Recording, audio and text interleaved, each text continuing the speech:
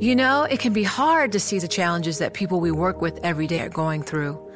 Invisible struggles like stress and burnout, caregiving for a loved one, or being misunderstood. But insight, awareness, and empathy will help us better see the issues they're dealing with. And that can make us and our companies healthier too. I'm Holly Robinson Peete. Join us on The Visibility Gap, a new podcast presented by Cigna Healthcare. Download it wherever you get your podcasts.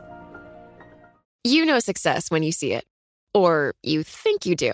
The people in the spotlight. But what about those small business masterminds who succeed at making their money work harder? They do that by having a business bank account with QuickBooks Money, which now earns 5% annual percentage yield.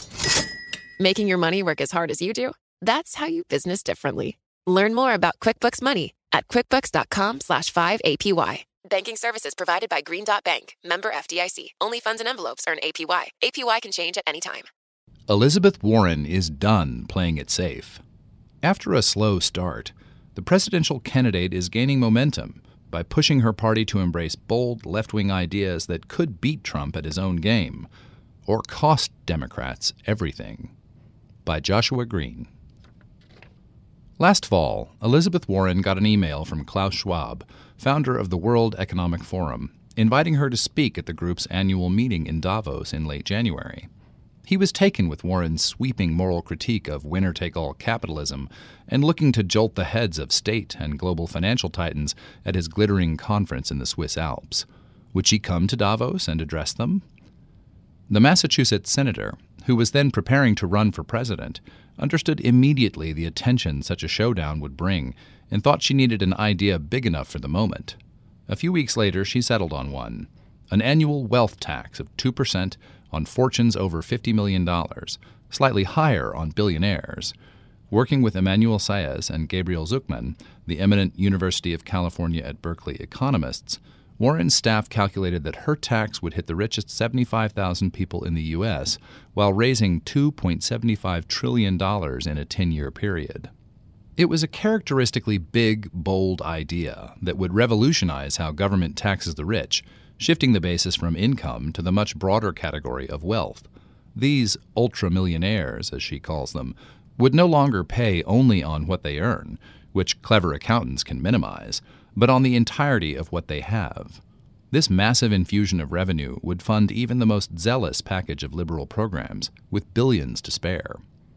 But the proposal's principal attraction, in the moment, would be the sheer spectacle of Warren's unveiling it at a gathering of Davos plutocrats. One imagines horrified gasps and a champagne flute shattering on the floor.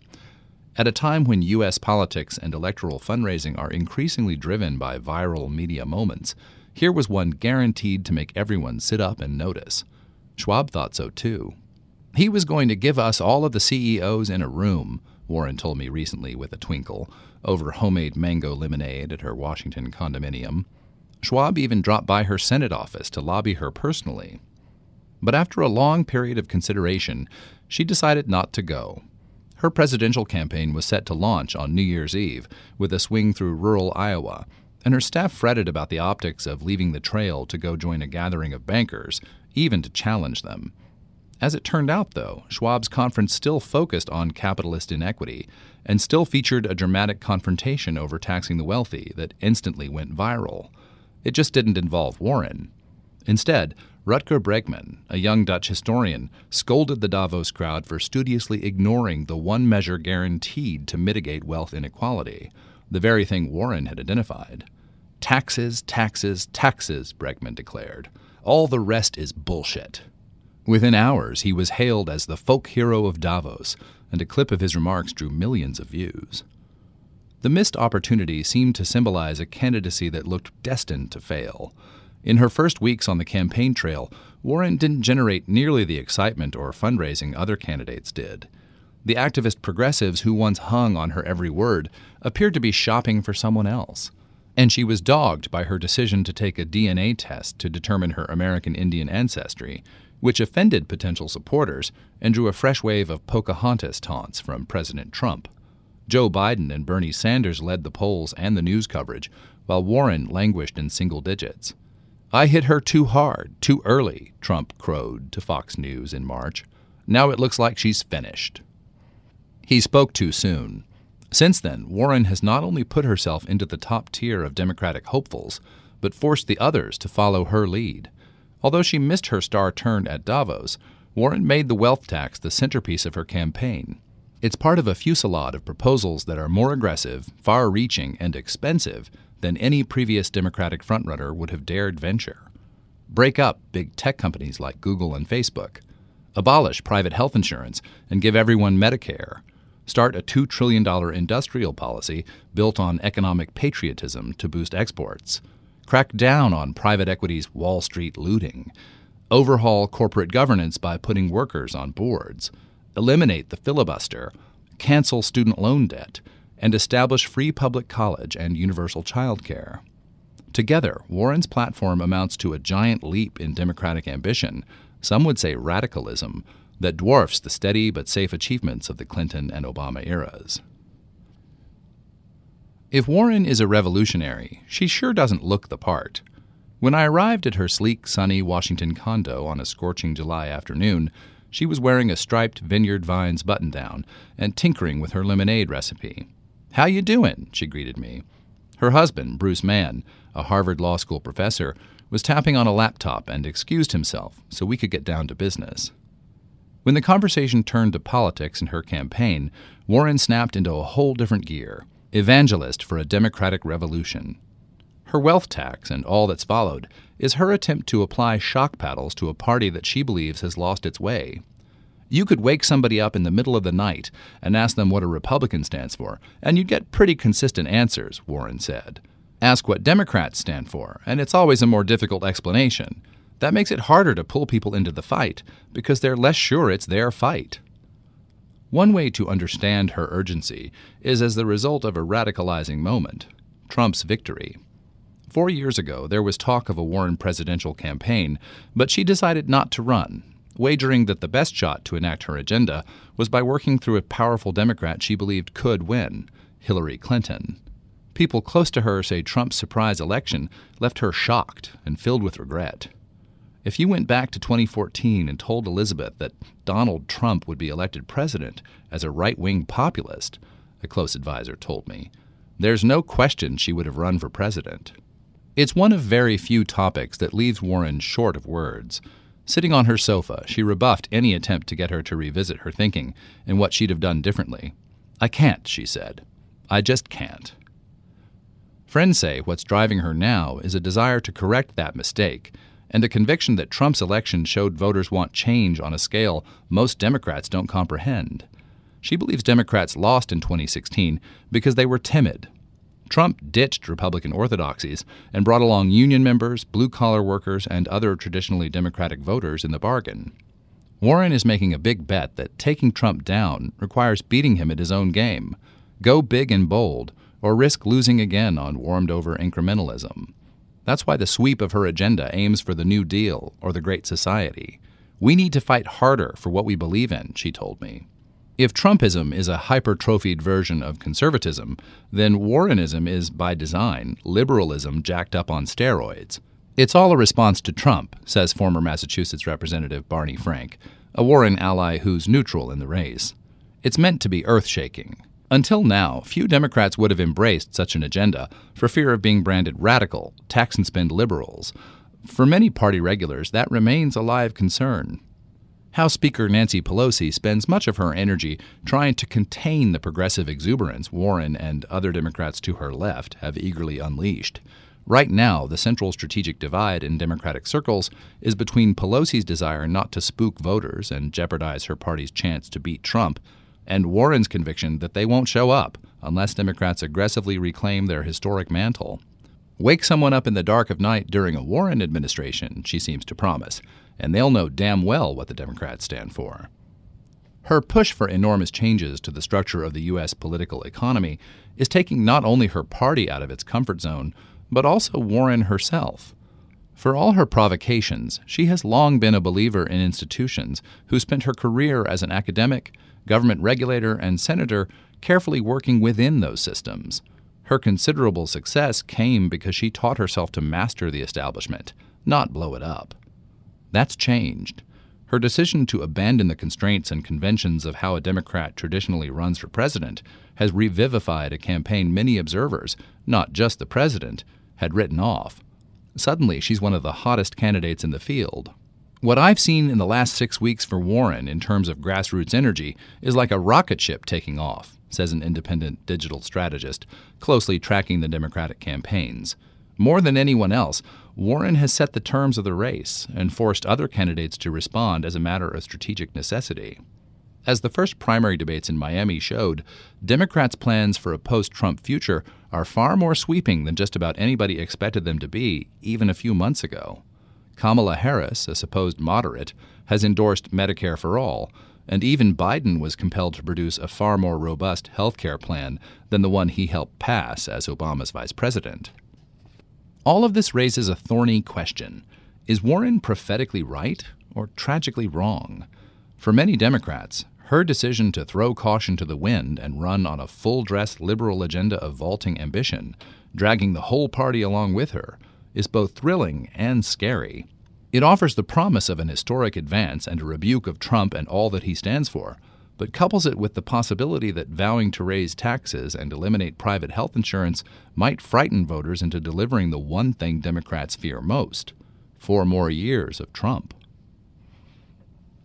Midnight was approaching when Warren and a small entourage wandered into the Miller Time Pub and Grill in downtown Milwaukee in mid-July. She'd just finished a rally at a high school, then grinned and chit-chatted her way through a line of hundreds of people waiting to have their picture taken with her. Warren does this after every event as part of an Olympian commitment to be warm and approachable, to fend off the charge of chilly Harvard professor before it can be uttered. When she arrived at the pub, it took her several minutes and several more selfies before she could slide into a booth, skip over the fancy craft beers, and ask the waitress, "Do you have Miller Lite on tap?" Like her choice of beer, Warren's stump speech is simple, straightforward, and very self-aware. It's an allegory about how government rescued her family in hard times, then provided her opportunities to advance, opportunities it no longer offers. When she was a middle schooler in Oklahoma, Warren's father had a heart attack and couldn't work. Her parents feared losing their home. Her mother, who'd never worked outside the home, got hired at Sears. That minimum wage job saved our house, and more important, it saved our family, Warren told the Milwaukee crowd. After marrying at 19 and quitting college to move to Texas, Warren finished her degree by attending a commuter college that cost $50 a semester. A few years later, as a young mother with another child on the way, she was able to graduate from a state law school without relying on student loans, and then was hired to teach at another one. These were the stepping stones in a career that eventually led to Harvard, the U.S. Senate, and the presidential campaign trail. The purpose of this tale, besides softening her image and establishing her populist bona fides, is to make the case that while government once served the needs of poor and middle-class families like her own, by providing a solid minimum wage and affordable public schools, it now operates chiefly in the service of those who are already well off. When corporations get so big that they can start to squeeze the government, she said, then democracy no longer works. Her life story, juxtaposed against the much direr options a struggling family faces today, is the wind-up to her campaign's declaration of purpose, which she practically shouted across the Milwaukee High School gymnasium. We need big structural change in this country. Warren's great talent as a politician is her ability to make her left-wing economic agenda sound like plain common sense that any ordinary person would agree with. Traveling with her through Iowa, New Hampshire, and Wisconsin this year, it was clear she was connecting. Voters would nod along and say afterward they appreciated her diagnosis of what ails the U.S. economy and her detailed plans to fix it. T-shirts emblazoned with, "Warren has a plan for that," were popular fashion items at her events. Her speech also offers a clue about her professional and political success, because it's the story of someone perceptive and capable enough to thrive in every environment she encountered by studying the rules and figuring out the game. One of her least recognized attributes may be her skill at getting noticed. Warren's academic career is celebrated both for its commuter college to Harvard trajectory and for her pioneering work in the field of consumer bankruptcy law. But it's also noteworthy that she managed to succeed in 2 realms at once, the academy and the broader popular culture. When Warren began teaching law at the University of Texas in the early 1980s, most academic research focused on corporate bankruptcies. Seeking to explain the spike in personal bankruptcies, Warren and her partners, Jay Westbrook and Teresa Sullivan, spent years traveling to courthouses studying bankruptcy filings. Their conclusion, laid out in their influential 1989 book, As We Forgive Our Debtors, Bankruptcy and Consumer Credit in America, was that most bankruptcies weren't driven by lazy profligacy, as was commonly assumed, but by financial and medical catastrophes from which respectable middle-class families simply couldn't recover. Professors tend to be poor public salesmen of their own work. Warren is an exception. At the same time her academic star was rising, her ability to communicate her ideas to lay audiences won her media exposure and a public profile that vastly extended the range of her influence. In 2003, she teamed up with her daughter, Amelia Warren Tyagi, to write The Two-Income Trap, a book aimed at a general readership that caught the eye of Dr. Phil, who made Warren a repeat guest on his talk show as an empathetic financial expert and life coach. Warren's telegenic flair drew the notice of top Democrats, who began calling on her to provide congressional testimony.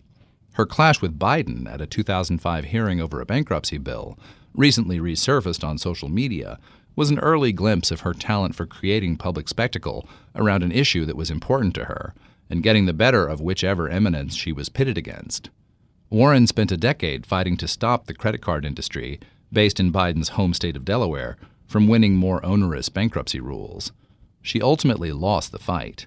It was, she told me, a big part of my early education about power in Washington. Through repeated visits to Capitol Hill, she learned how influence works and how to work the system. Politicians love experts who confer credibility and help them look smart. Warren was eager to lend academic ballast to others' ideas.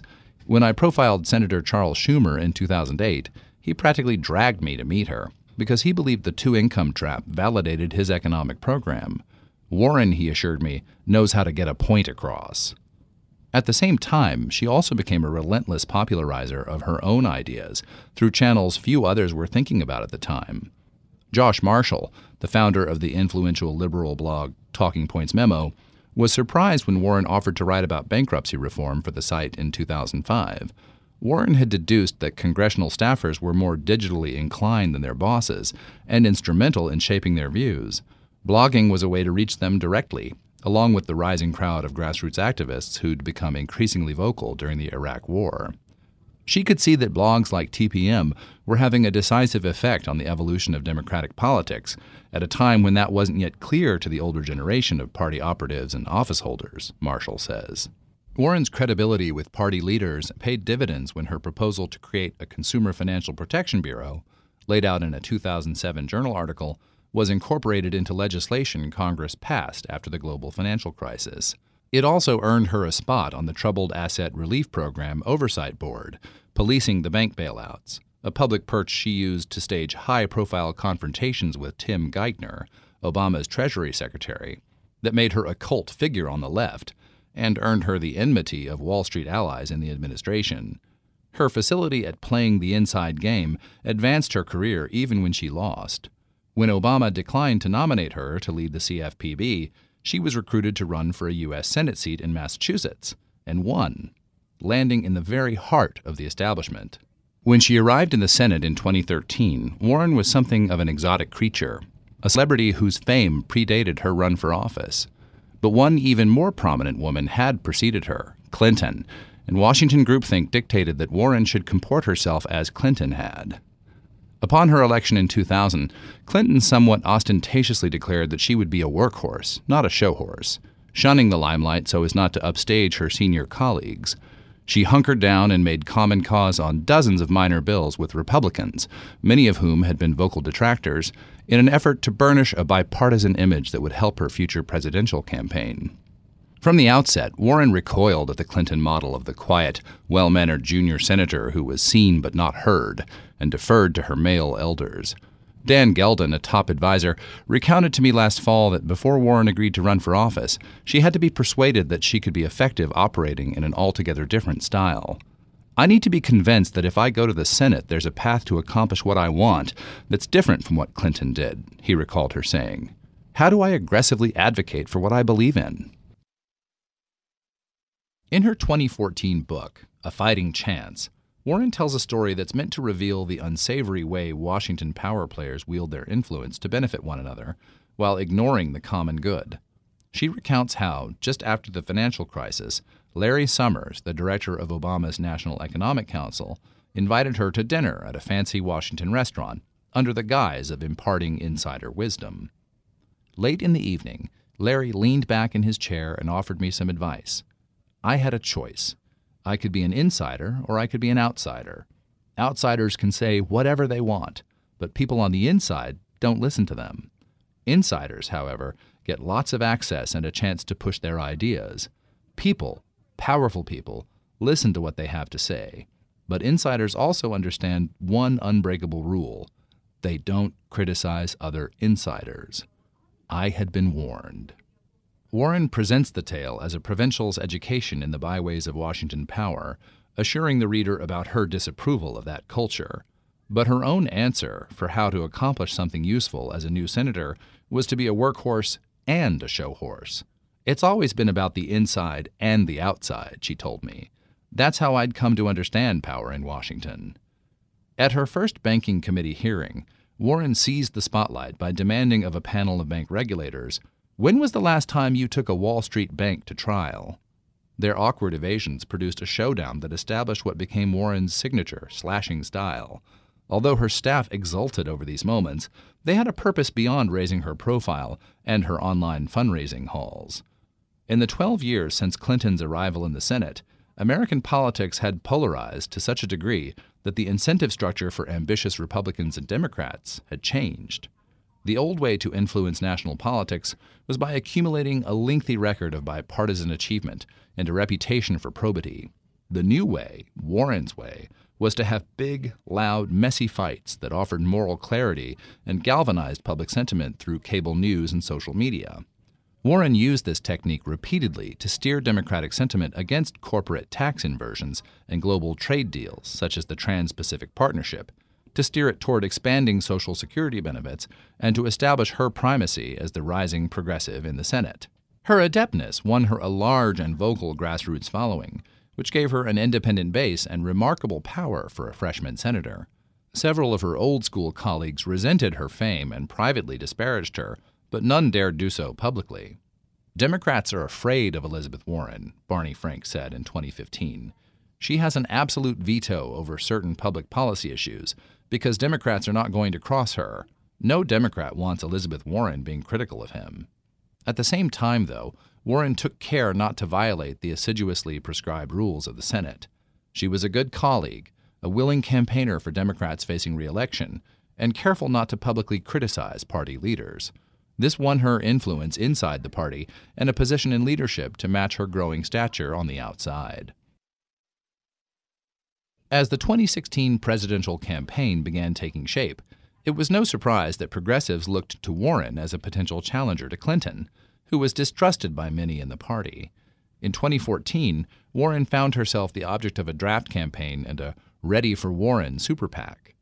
Although the organizers had no formal affiliation with her, she did little at first to tamp down the effort, which fueled speculation she might run. Among those anxious for a decision was the Clinton campaign, which viewed her as a formidable foe and was relieved when she passed. "We within the Clinton world initially thought Bernie was the poor man's Warren," says Brian Fallon, a senior campaign official. "But when she didn't run, he had such success that he became a major figure in his own right." Warren's decision to sit out proved fateful for two reasons. Sanders, a gadfly to this point in his career, entered the race and caught fire. This created pressure from the left for Warren to endorse him. More broadly, it brought into tension her hard-won status as a progressive hero and her growing influence within the Democratic establishment. Endorsing Sanders, her ideological ally, would mean sacrificing her ability to influence Clinton, who was widely expected to win. So Warren withheld her endorsement until it was clear Clinton would be the nominee. In essence, Warren bet that she had a better chance of enacting her liberal agenda by working through Clinton than by banking on a Sanders revolution. Her decision shocked her hardcore supporters on the left, many of whom turned against her when Sanders lost. There was an enormous amount of ill will that was the result of her declining to endorse anyone and deciding not to take a position until after the convention, says Charles Lenchner, a co-founder of Ready for Warren, who later endorsed Sanders. Warren had a chance to help Bernie win when it was still possible, and she declined to do so. Those close to Warren say the backlash was palpable and unnerving. Sanders supporters flooded her Facebook posts with vitriol and charges that she'd sold out. The feeling on the left was that she lacked courage, says Cenk Uygur, co-host of The Young Turks, an influential online progressive news show, that Bernie's loss could be laid at her feet. Warren tersely defended her decision. "I thought it was the right thing to do," she told me, without elaborating. Her inside strategy paid off. Warren nearly ended up in a position of power that would have been inconceivable a few years earlier. When they got together, Clinton and Warren had a good rapport, and Warren was a determined campaigner for the nominee. According to campaign officials, Clinton seriously weighed Warren as her running mate. The Massachusetts senator underwent a full vetting and was smuggled into Whitehaven, Clinton's Washington home, for an interview. It went well enough that some Clinton advisors were convinced Warren would be the best pick. In a memo to Clinton written shortly after the August meeting and obtained by Bloomberg Businessweek, Philip Raines, a longtime advisor, concluded of Warren, "If a crystal ball said she wouldn't antagonize you for 4 years, it's hard to argue she isn't the most helpful for the next 4 months to get you elected." I asked Warren if she would have accepted the job if Clinton had offered it. She put down her mango lemonade. Yes. Ultimately, of course, Clinton chose a safe, ticket-balancing male running mate. Yet nearly everything about the campaign and plans for the transition already underway augured well for Warren and the liberal cause. And then Clinton lost. Warren doesn't like to look back, at least not on the record in the presence of a reporter. But when I asked if her careful calculations had taught her anything about the limits of pushing an agenda through someone else, she was blunt. "Yes," she said, "it's never as good as doing it yourself." After Trump's win, Warren took steps to establish herself as a 2020 candidate. Before Trump, she stuck mainly to matters of financial regulation. While most senators gallop toward TV cameras, she husbanded her political capital by declining to weigh in on most issues, knowing her words would carry more weight when she did speak. On Capitol Hill, she was notorious for speed-walking through the halls of the Senate, while refusing even to acknowledge the reporters rushing alongside her and peppering her with questions. Besides Mitch McConnell, there was no more disciplined senator. After the election, that stopped. She broadened her issue portfolio, discarded the chilly hallway demeanor, and reached out to journalists. The game had changed. There was a new system to master, and Warren perceived, rightly, that getting ahead in a presidential race would entail a different approach.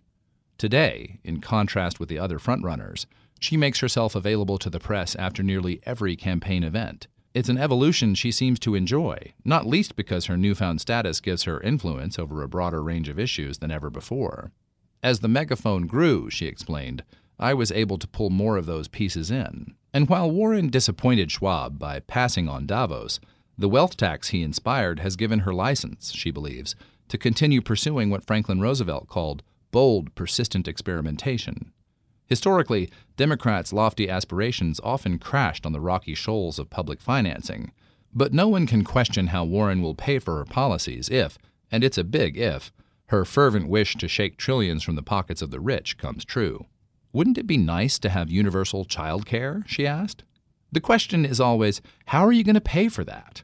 We never sound credible as Democrats on that, and it shrinks up our ambitions. So our ambitions keep narrowing. She adopted a pleading look. Well, can we just have a little bit of child care? How about a tiny bit? Could we give a little help on student loans? She shook her head. Let me make this pitch. Who's going to show up to reduce student loan debt by 2%? I'm serious. Who's going to show up on our side to fight for that? For now, Warren has rebounded from early struggles like the DNA flap. She took the full punch, says an advisor, and survived. That's let her populist message shape the race. Trump, preoccupied with stoking racial and cultural divisions, hasn't seemed to notice, yet. But some in his circle have long worried he's vulnerable to a message like Warren's. Trump's populism in the campaign had two components, Steve Bannon, his former chief strategist, told me 2 years ago when he was still in the White House.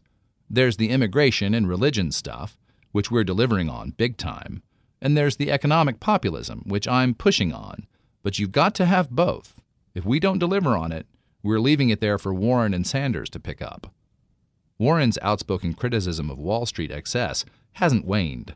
She still takes down targets such as Tim Sloan, the Wells Fargo chief executive officer, who resigned in March after months of her withering attacks. His hands are too dirty from overseeing years of scams and scandals, she tweeted. But she's also spent considerable energy distinguishing herself from Sanders by declaring herself a capitalist, not a socialist, who simply wants the system to work for everyone. That assurance has won the grudging respect of some former adversaries. The country is hungry for serious policy proposals to address income inequality, says Lee Sachs, counselor to Treasury Secretary Geithner during the financial crisis and a co-founder of Gallatin Point Capital, a private investment firm. Whether or not Warren can beat Trump, her poll numbers and fundraising success have bolstered her viability with Democrats. She's also resurrected her popularity with the left. Warren is back in the good graces of a lot of progressives, says Uygur, the Young Turks host. Are some people still bitter about 2016? Yes. Bernie has his diehards. But Warren is converting a lot of people on the strength of her ideas. She's making progressivism safe for the mainstream. It's a cliché that every candidate senses an imminent burst of momentum, Warren included. This is what I'm beginning to perceive, she told me. For many people, they may not know the details of my plans, but they're sure glad to know that the plans are there, that someone has worked through this, who they can trust, and who has their interests at heart, and will be in that fight and win that fight. Yet if Warren wins the nomination, many Democrats, her allies included, worry some of her plans could hurt her when she comes under the full force of Republican opposition. While the wealth tax is broadly popular, other Warren-backed plans such as decriminalizing migrant border crossings and Medicare for all are not. Banning private insurance is a problem, says Frank.